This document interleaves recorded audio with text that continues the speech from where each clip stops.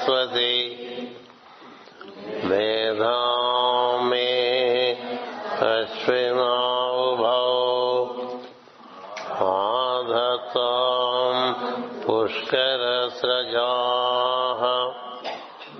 आप्यायन्तु ममाङ्गानि वाक्प्राणचक्षुश्रोत्रमधोबलमिन्द्रियाणि च सर्वाणि सर्वं ब्रह्मोपनिषदम् माहं ब्रह्म निराकुर्याम्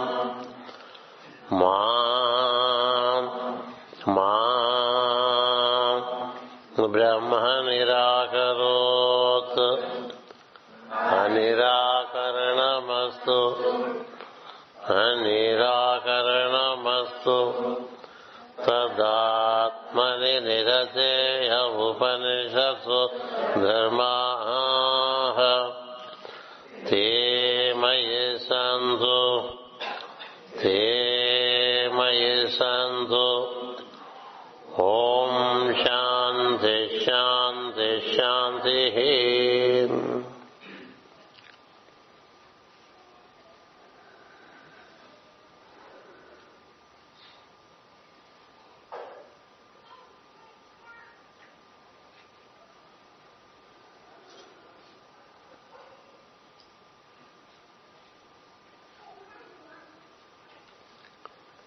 Hearty fraternal greetings and good wishes to all the brothers and the sisters. In the morning we have deliberated upon the necessity for rhythm, and that rhythm in relation to work, food, rest, self-study and inner contemplation. When we establish these rhythms, slowly the life stabilizes in us. The functioning of life within the body is more stabilized. Unless the life force regains its rhythm, the inner system would not be in equilibrium. We, due to our hectic activity and a life without rhythm, our energies do not have a stabilized state in us. The life flow is not stable. The flow of awareness is also not stable. Each time we are into activity, it shall have to be a poised activity. It cannot be a hyper activity or a hypo activity. Only when rhythms are regularly observed without tension,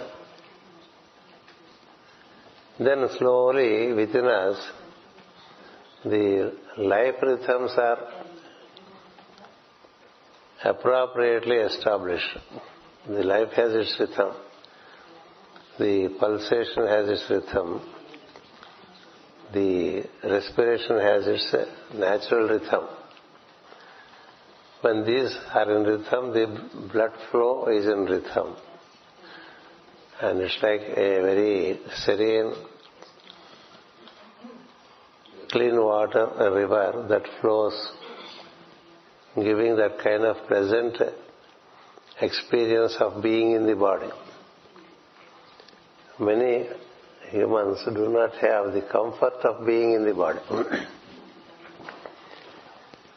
Generally the comfort is lost due to the activity which is not in equilibrium. Sometimes we are hurried up, sometimes we are slowed down. When you do, for example, an activity like a Shivaratri or Durga pujas or any elaborate religious, spiritual activity, you tend to be hyperactive. And then the next day itself we are hyperactive. There is a kind of step up in activity followed by a step down in activity. It's not being in equilibrium. All activity can be conducted in poise, and things are better done when work is done in poise. With respect to our thoughts, sometimes we are very speedy in our thoughts, and sometimes very lazy in our thoughts. Likewise, speeches. We keep on speaking, and then for a while you are tired, so you stop speaking. So this, we have to observe the activity of mind, activity of speech, and activity of action. In all these, there has to be a very poised approach. This poised approach enables life currents to flow in a poised manner, and the currents of awareness also flow in a poised manner. When this poise is established, then for the first time we feel the comfort of being in the body. This comfort of being in the body is very important. It's like being comfortable at home, isn't it? Many are not comfortable at home, isn't it? Because they are not comfortable, if there is a weekend, they want to run away from the house. Weekends are meant to run away from the house and get into hyperactivity and come back very weekend.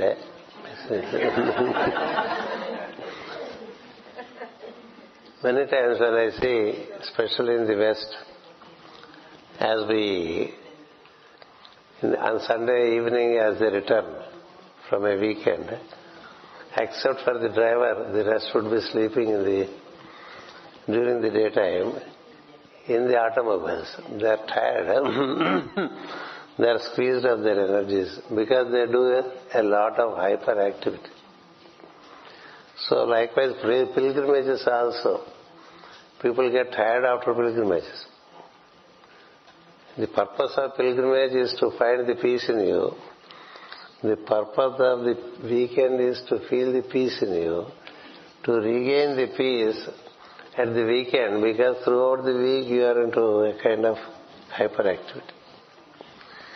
It's like a person who eats moderately and regularly at regular intervals. He need not fast. But if there is no such rhythm, there would be tending to overeat sometimes, tending to undereat sometimes. And many times the males at home are puzzled. The females at home are puzzled. Because they don't know how much you eat. One day you eat more, one day you eat less. Isn't it? In everything that you do, you have to ensure that the rhythm is set. When you are rhythmic, your movement is rhythmic. Your speech has a settled speed. Your thoughts are also, they take to a settled pace. Otherwise you are always hurried. In the modern world, you see either hyperactivity with a person for some time, followed by hyperactivity. Hyper. Throughout the week, hyperactivity, and during the weekend, hypo, meaning just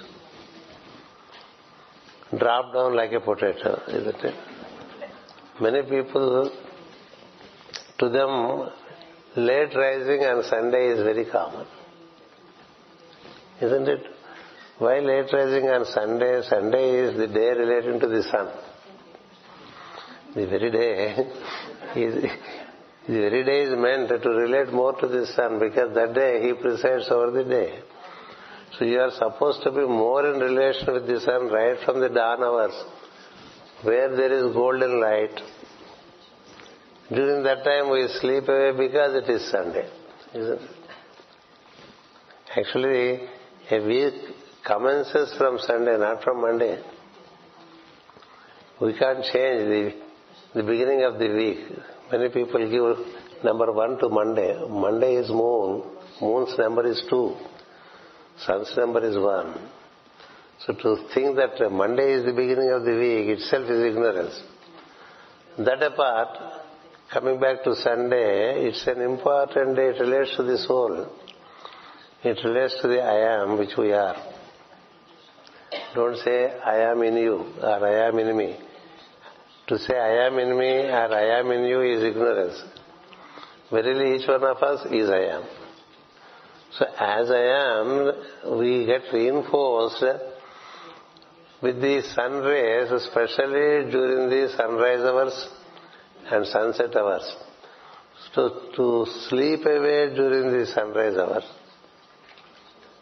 is not getting in tune with the nature's rhythm. So therefore, what is important, the topic which is being presented is, as far as possible, in every act,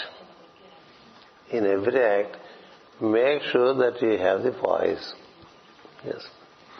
If you are poised, it looks as though you are slightly slow, but no, it's not true. You are maintaining a uniform speed, and looks as though nothing is really moving, but everything is moving. You see, the planet, it is in such uniform speed that you don't feel the speed while you are living on it. The planet moves around itself at such a speed that it is speedier than the jet plane. But still you don't feel that it is moving at such a speed because there is uniformity. So uniformity enables better manifestation of work, a better accomplishment. We know from the stories of the initiates, seemingly they don't move, but they move the whole world. And there are persons who keep on moving and living by the airports all the time, doing little. You can see the contrast. A being sitting in Himalayas can move the whole world. Buddha, being in his own place, moved the world. See, are they moving or they are not moving? They are really moving in terms of energy so much, while they seem to be not moving at all. So that's what is important, that we, in every little act, right from starting from the morning routine, like brushing of the teeth, taking the shower, it has to be in poise. Putting on the dress, it has to be in poise. Setting up the watch, it has to be in poise. Putting on the glasses to the eyes. Anything and everything that we do to get this kind of rhythm would avoid all kinds of anxieties. Today, most of the people are affected by anxiety and neurosis. In Spanish we call it angustia. So much of anxiety because there is a kind of hyperactivity with a fear that we may not be able to catch up. But the truth is, if you maintain poise, you catch up to many things, and your ability to function in a manifold manner, it grows. A man who lives in poise and works in poise can manifest many more things than other beings who do not have that poise. That's why Bhagavad Gita says, Samatvam Yoga Uchyate. Samatvam Yoga Uchyate, meaning yoga is equipoised state. Equipoised state is called yoga. So you don't have to be hurried up for anything, nor do you have to slow down for anything. This is what is the gift of rhythm to us. If you regularly study as a student, when you are a student, you don't have to wake up late until late hours in the night during the exams. During the exams, you don't have to burn the midnight oil because it is examination. It's not necessary if you are regular with your studies. You can sleep even on the exam day as you would sleep on other days. Because you get up, you wake up, you have an organized way of functioning. So that's where the importance of adapting to rhythm comes in, by which the life in you is stabilized. The life is in a free-flowing, in a poised flow. The awareness also flows in a poised manner. That is one of the keys for occultism. Only when you have a very stable living within your body, for the first time you feel the comfort of being in the body. When you have comfort in being in the body, the outer comfort really does not matter. If you are at comfort with yourself, the outer comfort like this it's so very cool, it's so very hot, it's windy, it's rainy, it doesn't matter. That you should have, people have so many comforts that they build around, but they are not at comfort with themselves. Is it not a paradox? That more and more people have the instinct to build beautiful houses, spacious houses, fill it with very comfortable, luxurious items. You may have so many things, but you are not at comfort with you when you don't have the rhythms. And a person who is at comfort with himself, to him the outer comfort really does not matter. It doesn't matter. Because the inner comfort gives that kind of a state that it does not matter. Kamaniyambagu bhumi bhagamul lekunnave padiyundutaku dudi parupulela. Like that there is one stanza in Bhagavata. Meaning, if you are at comfort with you, even if you sleep on floor, you get the sleep. If you are not at comfort with you, even if you have the best of the comfortable beds that are available in the United States of America, you cannot sleep. Isn't it? What is the use? Is it the bed that gets you to sleep, that gives you the sleep, or is it your inner comfort? So where are we moving without comfort? That's why the more and more man walks away from rhythms, more and more he gets into a state of absence of comfort within the form. You are the resident of this form. Each one of us are called residents of this form. We are the indwellers. The topic in Miami was the insider and the indweller. We have prepared this form to live in it, to live in comfort. Just like we prepare the house to be comfortable. But that which we build, if it is not comfortable, something has gone wrong somewhere. That has to be understood. This comfort has to be necessarily gained, and we always care for this comfort throughout life. People plan so many things to be at comfort on retirement, isn't it? On retirement, it doesn't come like that. The comfort comes through rhythm. As far as you follow the rhythm, you have gradually you gain that psychical comfort, and that comfort is the true comfort, and he is comfortable anywhere and everywhere. He never says this is not comfortable, that is not comfortable. To feel comfort within the form, is possible when rhythms are established in life. And the triple activity that man carries, that of mind, that of speech, that of movement with the body, the trikaranas we call it, the mental activity, the vocal activity and the physical activity. These are the trikaranas. They are to fall into an order. This is another dimension. That is what we call trikarana suddhi, meaning alignment of the mental, vital or vocal, mental, vocal and physical activity. They have to be. That is what is called the state of alignment, where what you think, what you speak and what you act upon, they are in line. If they are not in line, they disturb the rhythm within us. We think something, we say something else, and we do still another thing. Then there is absence of equilibrium in us. So along with the rhythms that we follow, we have to set an alignment between the mental, vocal and physical activity. Man is the only being in creation who has the faculty of speech. There is no other being that is endowed with speech.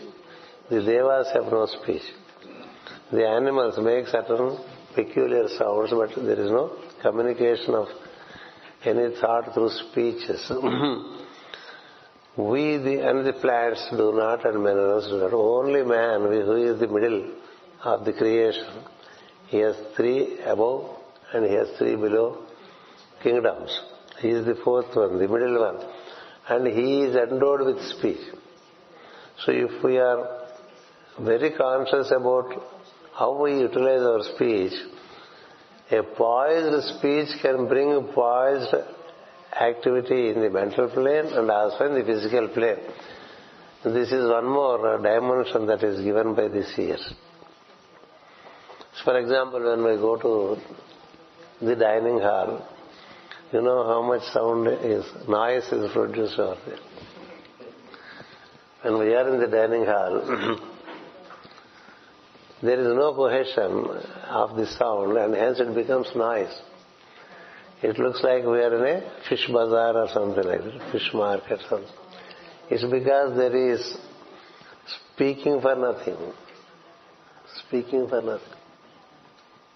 When you are speaking for nothing, your energy is put to haphazard use, isn't it? When the energy is put to haphazard use, your system is disturbed. That's why among the trikaranas, that is the mental activity, vocal activity, physical, which we say mano, vak, karma, kaya karma. Mano, vak, kaya karma. Mano, vak, kaya karma. That's what it is said. The 3 can be set to order if you take up to the middle point, that is speech. If you take to speech sincerely and if you understand the value of speech, and when you appropriately utilize it, it can bring poise to the mind, it can bring poise to the activity, my physical activity. You know, when Pythagoras was training his students, whoever intended to be trained by that great initiate Pythagoras, he imposed 3 years of silence for every student. 3 years. 3 years silence is not a small thing, you know. 3 days silence itself is difficult. The moment we tend to be silent, there is an arrest of thoughts, and therefore there is more anxiety, and in the mental plane you get more disturbance. He says, come what may, 3 years be silent. They were all inmates of his school. And there are supervisors who supervise the students if he is following the simple principle of being silent. Silence, vocal silence is truly not the silence. Mental silence has to come. But this vocal silence will percolate into mental as also physical silence. That's why he always suggested to observe silence for 3 years to come. Thereafter only anything is taught. The next discipline comes only for the one who has the ability to remain silent. So that one does not speak unrequired and one does not remain silent when required. When required you have to speak. When not required you should not speak, because it's a facility given to man. By observing the speech discipline and the speech discipline or the sound discipline, you can restructure the energy system in you. That's why in monasteries or other places in olden days, they used to remain silent from time to time. From time to time, to be silent, to be lonely once a week, once a month, to observe yourself. So the point here that is being mentioned is by understanding the importance of speech, which is only available with the humans, and adopting to the discipline of speech. The discipline of speech is don't speak unrequired. Speak while required. When you speak that which is accurate. Do not speak if you are not very sure of what you are saying. If someone asks me from here how much time it takes to go to San Francisco, if I don't know, I should say I don't know. You cannot guess and say something which will mislead people. Mislead people. Do not guide unless you are very sure of what you are sought to. So this accuracy has to first come in speech. When you don't know, it's not shameful to say that I don't know. I don't know. Just guessing and saying things, and if someone relies upon it, you are misguiding him. Isn't it? Therefore, the speech has to be based on facts. The speech has to be as accurate as possible. In India, when we ask for directions from people, everyone gives a direction. He doesn't know, but still he gives a direction. I see it with many people, not only the uneducated, but also highly educated. They are not accurate in their speech. Forget about truth. Speaking truth is the ultimate. Speaking accurately. People are not accurate of what they speak. They say things which is very, somewhere near they hit around, but they don't hit the bullseye. So therefore, speaking, if you know, you speak. If you don't know, say I don't know.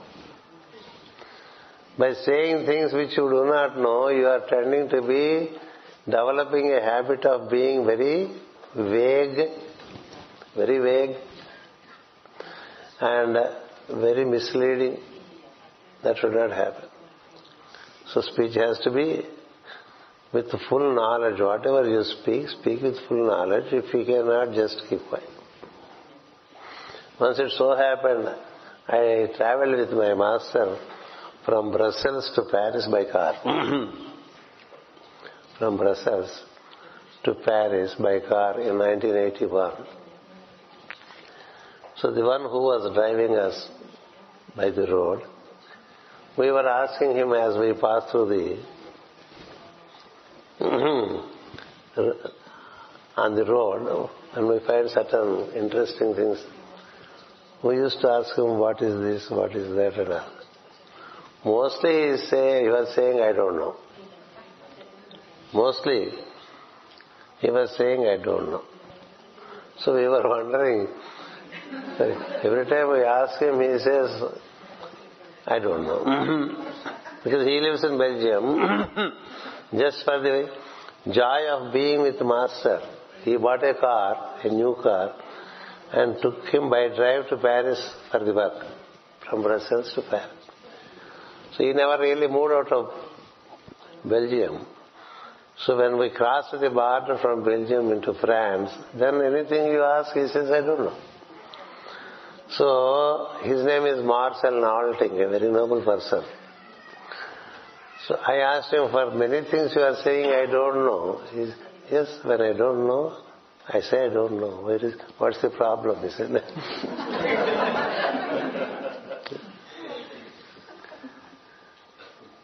is it not a virtue which very few carry with them? Accuracy. If you really don't know, better not say anything, is it?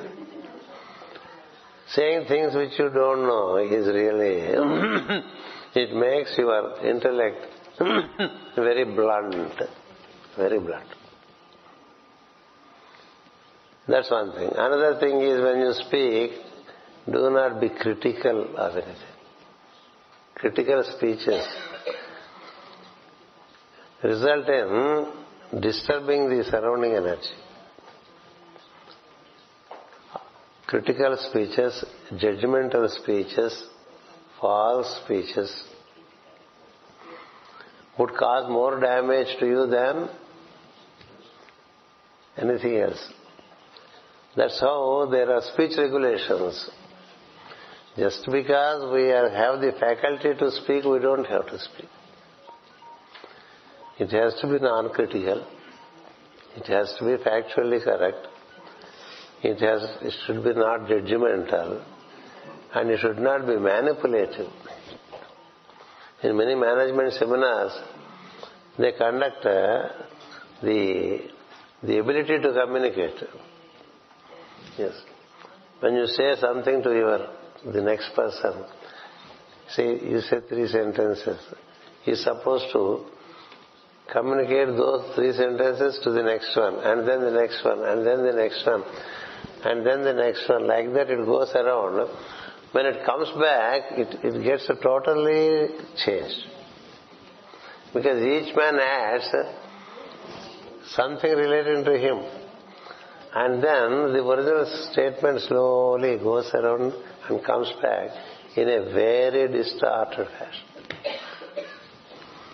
It's like when you communicate about the elephant, ultimately it comes back to us as a wild boar. Why? Because inaccuracy in communication, which is an aspect of speech faculty. When someone tells you to something and asks you to communicate to others, there is always the danger of adding your own color to that communication. That is because there is no accuracy in relation to speech. So it leads to manipulation. Yes. That's why it's always better that the speeches are one-to-one. Do not communicate indirectly. Indirect communication can be causing problems. So coming back to, these are some of the regulations. There is a book on sound which you can refer to. What all that is said in our ancient wisdom about sound, and how can you ultimately reach the sound of the sounds, which is anahata sound, that is Om in you, can be listened to just by following the speech regulations. So the aspect that I am presenting here in relation to the seventh ray is, seventh ray demands that your speeches are accurate.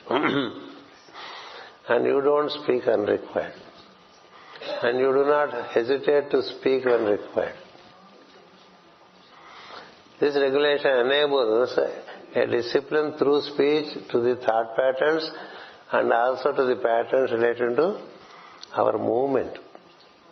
So basically our movements have to be tailor-made. We need not move where it is not necessary. In fact, a seventh ray advanced disciple, he would not even move hands or fingers or head for nothing. No extra demonstration when speeches are made. So the articulation is mostly through language, but not through the body. Many of you in Andhra Pradesh, you know a singer by name Janaki, S. Janaki. When she sings, just the voice comes out, the whole body stays still. There is no singer like that. The whole body, nothing moves in the body. No movement like this, nothing. So also, Vedic scholars, the best Vedic scholar is one who makes the overtone and the undertone and the normal tone without any apparent movement of the body, only the sound of the throat, the vocal cords. There the movement happens, not in the body. It is a matter of precision that we gain such a status. Then you tend to be very special in your activity. So moving the body for nothing,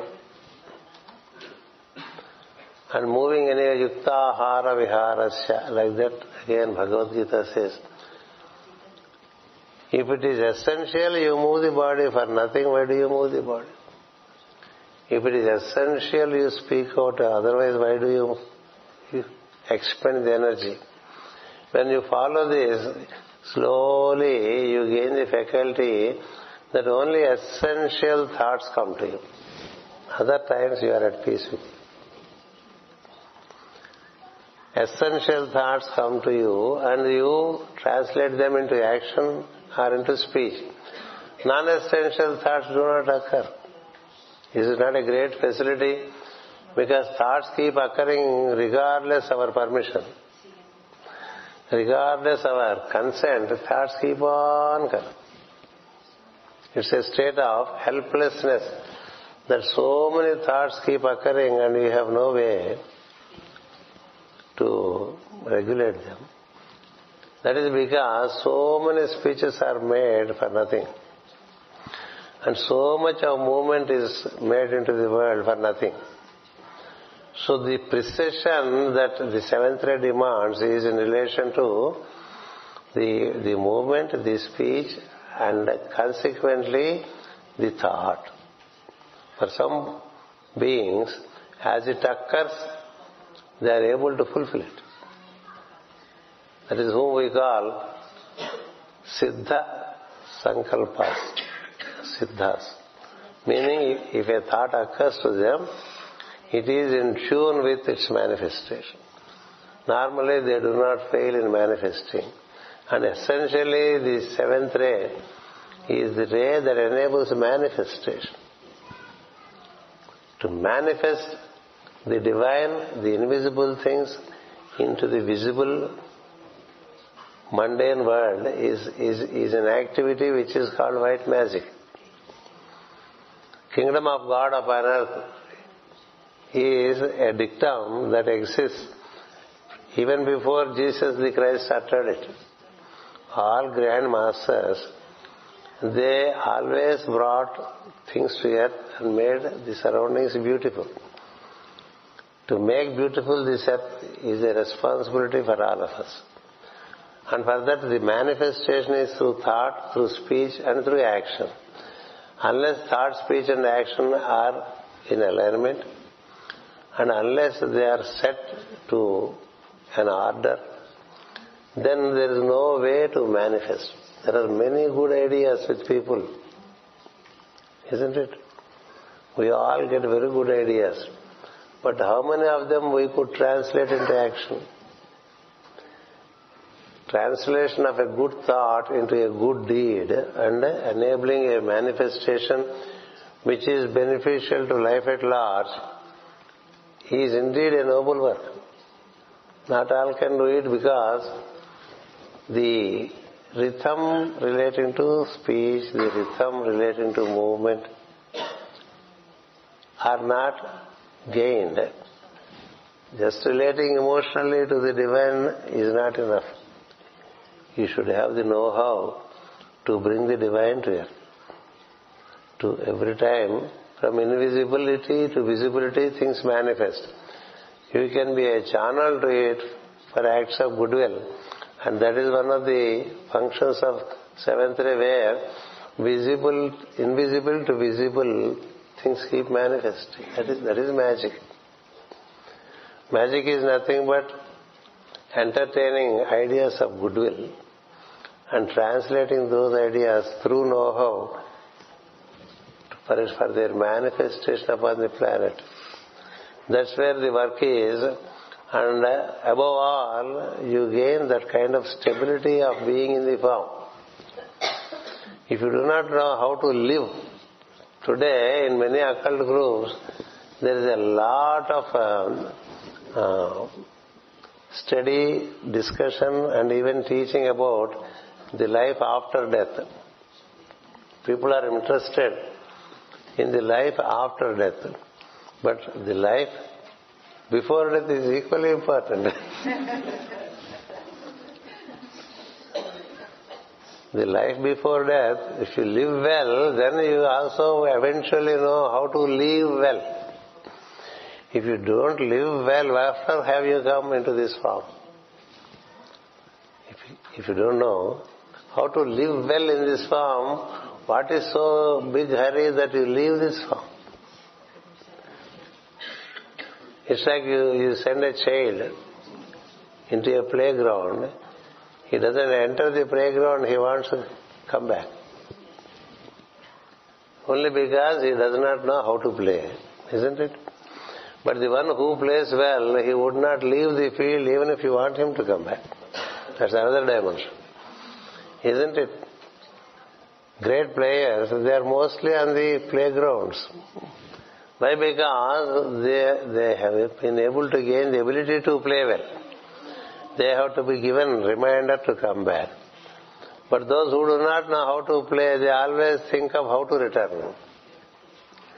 How to return is not so very important unless you have performed well. Without performing, if you just get into a form and then get out of a form, you haven't experienced anything. That's why seventh ray leads first into living well and then later leaving well. The one who lives well would also gain the knowledge as to how to live. If we do our jobs here well, then joyfully we leave this place. Isn't it? We are all into this hotel for about 3.5 or 4 days. And if we are fulfilled, we joyfully leave. Otherwise we feel disheartened. Isn't it? So to live well is what the seventh ray insists upon. Within the means, you can live well. To live well in the body, to stabilize life energies in the body, set them to rhythm, stabilize the activity of awareness in the body, setting it to rhythm. That's where firstly you gain the best comfort of being in a human body. There is no other body which gives such a comfort as that of a human body.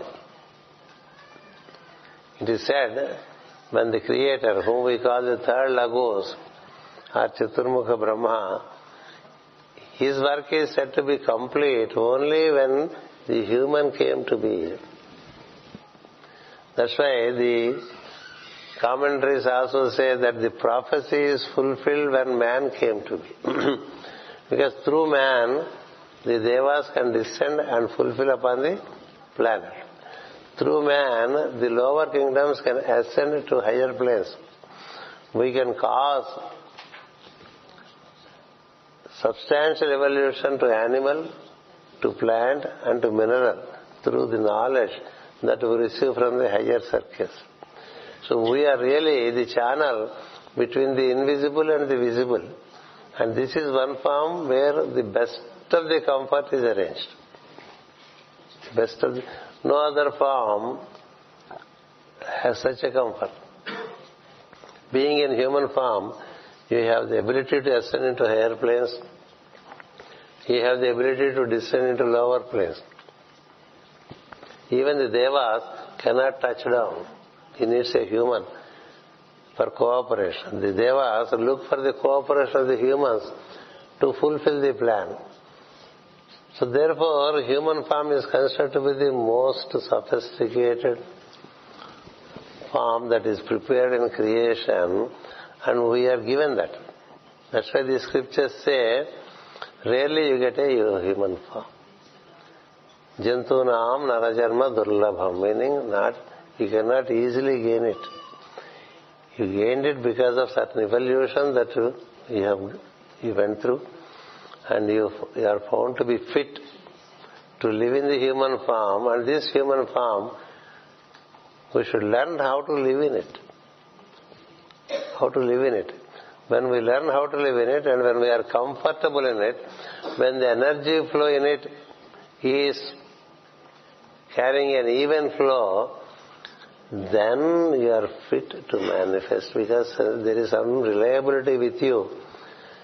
Vis-a-vis the Devas, they feel like relating to you because this man is rhythmic, and hence he is reliable. If the Devas wish to contact you, they contact you during your hours of prayer or hours of meditation. But if you are not regularly with the prayers, they don't feel comfortable with you, because when they wish to relate, you are not there. It's like some government offices where you go to the office and the person over there is not there. He went for chai, that's it. These are the common experiences in India. That your availability for the Devas is very high when you are rhythmic. Therefore, you stand a chance for Devas to relate to you. We as aspirants of light always look for some Devic, angelic experiences, and angels in the dream. We wish each other sweet dreams and all that. Angels be with you, like that we say. We use so many words about it. But then, to whom they relate? The Devas relate only to those who are rhythmic. And those who are rhythmic in their alignment with the divine. Such is the basic understanding. When life force and the force of awareness in you, when they take to a very rhythmic functioning in you, your form gets perfected. That's another dimension. You don't have a disproportionate form. Every master of wisdom has such a proportionate body. That's why they are considered to be highly magnetic, and a lot of light radiates from them, and they cause the needed elevation to beings just by their presence. Why? Because their form radiates the light, and then it has a magnetic impact on the surrounding. We speak of Lord Krishna mostly and Rama, isn't it? Adharam Madhuram, Vadanam Madhuram. Everything about him is so very enchanting. Similar is the case with Rama. That's okay because they are avatars. But with the masters of wisdom, who have put themselves through the process of seventh ray rhythms, they have gained such a beautiful form. Right from the tip of the toe to the top of the head, every part radiates energy and every part magnetizes. That's the beauty. It's a great joy to see a master of wisdom in action. They are all 7-footers. And their body is so very proportionate that their very presence brings order in us.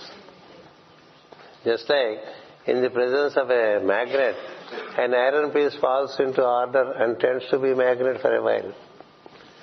That's the reason why association with a master of wisdom is also recommended, so that your energies are rearranged, So what I wish to say here is, perfecting the form is also part of spiritual activity. Remember that. Don't let it go into all kinds of shapes. As I said yesterday or this morning, Leonardo da Vinci, he has given what is a proportionate body. If you go to any house in Europe, they display it. While they may not be like that. It's our ideal to work for a body which is perfected. Today, the body is going to different proportions and tending to be so very obese. You know what happens? You develop the related etheric form. When you come back again, you have the same form. The tendency to obesity, the tendency to be irregular shape, in a regular shape, if you let it go in this manner for this life, as you come back with the same form. Just like as we go to office and do certain work, and because the office, the closure hours come, we close the files and come back. Next day morning when you go, you have to start where you have concluded the work, isn't it? The incomplete work has to be completed only by you. Any work. Whatever is incomplete by this evening, you have to pick it up next day and start from that point and complete it. If you die with sicknesses, and later when you take to your form, you are susceptible to those sicknesses because the related traits remain in you. Therefore, perfecting the form is a part of evolution. You cannot let go. It's a dimension of the seventh ray, that you perfect the... See, what you cannot do at the physical plane, you cannot do in higher planes, because there the forces are much more stronger. You are not able to handle Kamikani Vadu, Moksha Kamikadu. Those who cannot perform here cannot perform better in these subtle worlds. When you cannot do well in elementary school, you cannot be assured, one cannot assure that he would do well in the college or in the university. That's why perfecting the form is a dimension which is being very much receiving the attention of most of the people these days. They think of vegan food, they think of zero fat, they think of so many things. It's okay. To perfect the form is also part of the discipline relating to seventh ray, which is manifesting. So when you take to the proper rhythms, when you take to the and build life within the form, gain the needed comfort, and also build the form in tune with its original proportion, you are a very radiant and magnetic instrument for the higher ones to function through, not otherwise. That's why it should not be neglected. This is a dimension coming from the seventh ray, and there is it only means ultimately you bring order to everything in your body. You bring order to everything in your body, and then it enables generation of magnetic energies from you. Magnetic energies, meaning the nature surrounding you is willing to cooperate with you. To some people, cooperation comes from the surroundings. To some people, it is absent in the surroundings. If you go to a place, there are some situations we gain a lot of cooperation from strangers, from strange situations. Nature's cooperation is guaranteed for those who establish the rhythm. And much more so, the nature cooperates with you when you develop right relation with the human, animal and plant and mineral kingdoms. This is another dimension. The forces of nature try to cooperate with us when we know how to relate to the minerals, how to relate to the plant, and how to relate to the animal. We have walked into an age right from the beginning of 20th century that we have gone into industrialization, a lot of mechanization. Consequently, the use of body and doing physical work is reduced. The work is lifted up into the mental plane. So when you are more in mental plane than on the physical plane, when you are not doing heavy labor with the physical body, you don't need heavy food. You don't need heavy food. By habit, people take the food which they have been taking before, but by their body's nature, they do not need such heavy food. From place to place, people used to walk at one time, and then they went on horses, and then they also, till recent times, on the bicycles. If you bicycle from one town to the another town, you need more energy. Therefore, you need more food, or heavier food. But when you are moving from place to place with the help of machines, you don't need such a heavy food as before. That's why the intake of food, its quantity naturally reduces, but by habit if you keep eating, then it has a different impact on the body. The kind of life that we are today into does not require animal food anymore. It does not require. Because there is no physical strain. You don't spend so much energy at the physical plane. You spend more at the mental plane.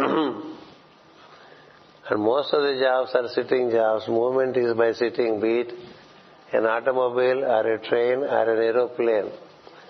That's why when we go by aeroplane, they recommend don't eat much when you are on the flight. Because you cannot really digest, it causes headache. So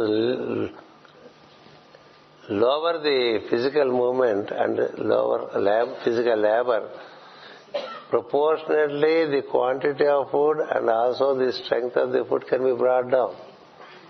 That's why as one refines himself, just as in the case of a yogi or a seer, as much as he gets refined, so much the intake of food is also refined.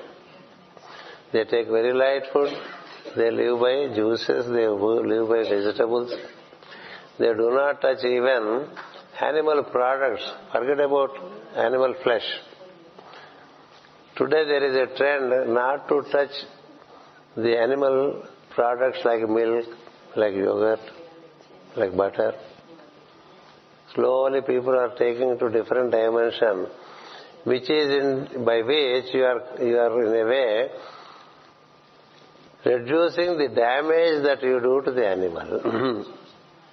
See, animal is seen as our younger brother, and the kind of animal killing that happens on the planet, if you have an etheric vision, you can feel how heavy the air is. How heavy the air is. A master of wisdom by name Master Jwalkul, he wrote in a book saying, when we move in India, we feel the air very light. Because there is less animal killing. When we move in another place, the air is heavy. The simple reason he gives is, man should learn to treat the animal with kindness. Until man learns to be kindly towards the animal, he cannot grow, because he is causing a kind of destruction in the system where animal is a part. That's why relating to animals, there are many who go they have very loving attitude to animals. like cats, dogs, many other things. People bring home, they give equal status to them, isn't it? It's the new dimension. It's the new dimension. You sleep on a bed, you arrange a bed for the dog or the cat as well. You think of your breakfast, you also think of the dog. It's a dimension by which you gain unconsciously the cooperation of the animal. Animals, you need not bring them home and tame them. When they are in their own abodes, your attitude towards them should be compassionate attitude. Not to hurt them, not to kill them. That's why in seventh ray activity, relation with the animal, relation with the plant, relation with the mineral is given utmost importance. Why? Because you gain their cooperation. Their cooperation. Cooperation from nature is such a strength which you would lose if you do not carry this dimension. That's the reason why more and more relating to nature and uplifting the nature has become a discipline today in human beings. There are groups who protect the animals. There are groups who protect the greenery. There are groups who would like to beautify the surroundings. It's an activity relating to seventh ray which can be picked up. Actually, in ancient times, every householder had certain cattle at home which they used to take care of. They also had field which they used to take care of. And they have their interrelation with the humans with an attitude of love and fraternity. This is what strengthens us. Don't think we are so very separate from the whole nature. We are part of the nature, and the cooperation of the nature is very high when we carry these dimensions in us, that we cooperate with humans, we cooperate with animals, we cooperate with plants, we cooperate with the earth. This is another dimension which brings you the ability to gain the etheric dimensions, the etheric vision in us. You can't be unfriendly with nature and yet gain the etheric dimension. It is in this context we have to look to the stories of initiates. If you take Ramana Maharshi, for example, in his ashram there was a cow which was treated on par with him. There was a dog which was also treated on par with him. There was a crow which was also treated on par with him. To him, the persons who are in the ashram, the animals, the birds, all are equally important. When the crow died, he prepared a burial ground for it and set a memory for it. Can we do that? When the dog in the ashram died, he has set another memorial, burying the dog. And when the cow died, he did the same thing. Only to show the equanimity amidst the beings. All are beings. And he was regularly watering the plants in the ashram. This is only to demonstrate to us that you need to relate to all other kingdoms so that you gain the nature's cooperation. We are so very cut off from the nature by urbanizing ourselves, isn't it? Today the children even do not know from where the milk comes. If you ask a child, from where do you get the milk? They say the milk booth, isn't it? But a couple of generations before, everyone saw how a cow is being milked or how a buffalo was milked, and with what care they were taken care of. So this cut-off is making us highly separative, and therefore we suffocate. Seventh ray demands that you develop harmony with the visible world so that you gain harmony and cooperation from the invisible world. Your cooperation towards the the weaker and the younger ones enables you to gain the cooperation of the elder ones. There is a saying with the teaching of every master, you support the one who is weaker than you. Our support is already there behind you on your shoulder. There is also a painting, very famous painting of Da Vinci, which you can find in Vatican, where as you extend your hand to the one who is denied of basic needs, your needs are taken care of from behind by the one who protects from higher circles. So as you care more for the lower circles, the higher circles care for us. If we don't, then you don't get it. The spiritual aspiration by itself is not enough unless we make proper understanding and expand the horizons of our understanding of nature and how to cooperate with nature. When that happens, slowly you gain the cooperation of the Devas. Because the Devas are for all. So when you are supporting their work, they support you even. If someone is supporting your work, you too in turn support his work. That's why cooperation of the Devas is seen as the immediate step for this humanity to progress. For that, our attitude towards nature has to change. To us only we are important, nothing else is important. A master of wisdom asked his disciple when he wanted to be, he said, "What is it that I can do for animals?" he said. Then the master smiled and said, "If you stop killing, already you have done something." If you stop killing the animals, you are already doing something in the direction of the welfare of the animals. So on one side you keep killing the animals, on the other side you think of protecting the animals. You are only undoing what you are doing. That cannot happen. That cannot happen. So when we have these basic ingredients, what happens is that we gain an etheric vision. An etheric vision. Meaning, the Devas tend to be proximate to you. With all these practices, which I have been informing from morning, you gain the cooperation of the Devas. And everywhere you feel their presence. And you even gain the vision. To gain the vision, in the seventh ray, a simple ritual is suggested to be carried out on every Friday evening. Today is Friday and we are in the evening hours. It is practiced till date in some communities and not so very well practiced in the modern religions.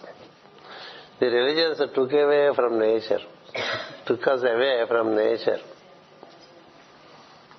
We are busy in a different way disregarding the nature. But the whole universe is the universal temple, where we see the solar system itself is a huge temple where sun is God. Sun is God. And other planetary principles are the angels who regularly benefit us. We stopped looking to the sun, we stopped looking to the planets, we seldom look at the sky. We are only always on the expressways, exit routes, entry routes, and we think it is down to earth. In ancient times, every Friday evening, a ritual is suggested which I would like to introduce before I conclude this talk. In the evenings of Friday, when you have completed your regular routine, before you go to bed, the last thing to do is light 2 candles or set 2 lamps Friday is very important even in all religions. Why? Because Friday relates to the etheric dimension of our existence.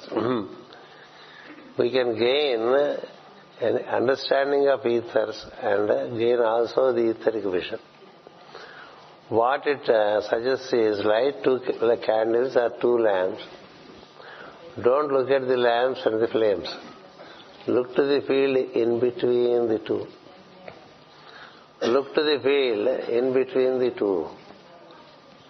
That's why in all traditions, when you set a deity's idol or a picture, on either side a lamp is set. On either side. But not in the middle. To set a lamp in the middle is ignorance. It's like putting fire before the angel. If you set on either side, you are enabling the angel to visit you. For example, there is a lamp lit over there before that picture of Saint Germain. It's in the middle. It should never be in the middle. It should be on either side. When outside, when they have set lamps, they have set lamps on either side. Meaning, through the field of light, the angel whom you see can relate to you. Through the field of light. It's the field of light that is important, but not the points of light. That is how the ritual is. Say for example, in a table like this, set two lamps on either side. And this lamp generates a field of light from one side.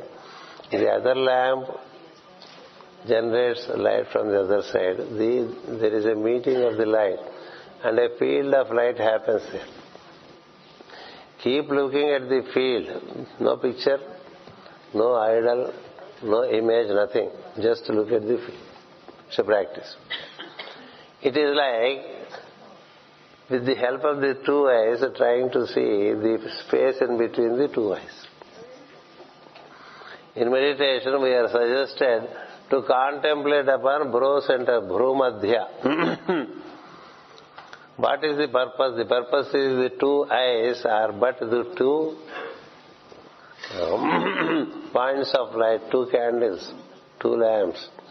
In between the two, you are able to visualize the divine. That's why meditations are always suggested to be in between the two. In between. That in between is permeated by space, which is the absolute dimension of the divine. What is space? Space is defined as the interval between two objects. Space is the interval between two objects. See, when there are two persons sitting, we normally look to the persons, but the space in between is the one that connects. The place in between the two eyes, there is a connect. The place in between the two lungs, there is a connect. There is a space in between the two brains, there is a connect. Likewise, the connect between the inhalation and exhalation is the space through which you enter into the invisible field. From visible to invisible, this is the way given from ancient most times to relate to the field of light in between two objects. So instead of two objects, the ritual suggests make two lamps so that you have a visible field of light. But normally also when we look, our eye is attracted towards an object, isn't it? The eye is always attracted towards an object. But the occult science says, try to see in between two objects where space is. That is filled with the one. The one who is within us is also around us. So you inculcate a habit of looking to the invisible. In fact, all experiences of subtle plane are only in the night hours, not so much in the day hours. Only in the night hours. the blue in the night, which is dark blue, you keep on looking at it. Inculcate a habit of seeing that which is not filled by form. It's an engaging game. It's an engaging game. The invisible is visible in between two objects. Therefore, this ritual is given for Friday night because Friday stands for etheric vision. Friday leads you to that state which is beyond form, beyond the visible form. There are invisible also, in planes also there is the form. To relate to the invisible form, you should inculcate the habits of seeing in between. In between. See, in between the eyes, in between the inhalation and exhalation, in between the brains, it is called interlude. In the interlude, the invisible being can be visualized, can be experienced. That's why all prayers were originally intended into space. Isn't it? See, people kneel down and look to space and worship. No problem. Meaning you are relating to the invisible. The inaudible, you are able to listen well. You are able to, the invisible, you are unable to see better. That's why this practice is specifically suggested for Friday evening.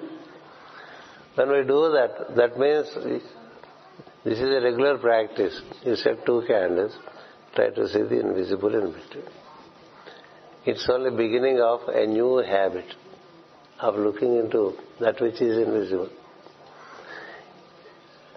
When you see during the night when you travel, when the automobile comes from the other side, the 2 headlights attract your eyes, isn't it? That which is in between the 2 headlights is the other automobile, isn't it? Which is not visible. In the night hours, when there is a drive, we see the automobile coming from the other side. The 2 headlights are on.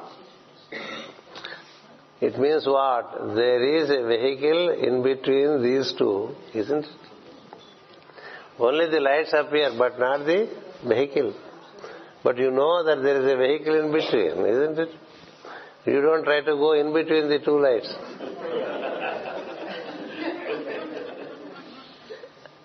Likewise, in between 2 objects there is the interval is called space, which is the invisible side of the being. Beyond this form, immediately preceding this form is color. Preceding the color there is the sound. And preceding the sound there is the absolute. That's how everything is said to be in 4 steps.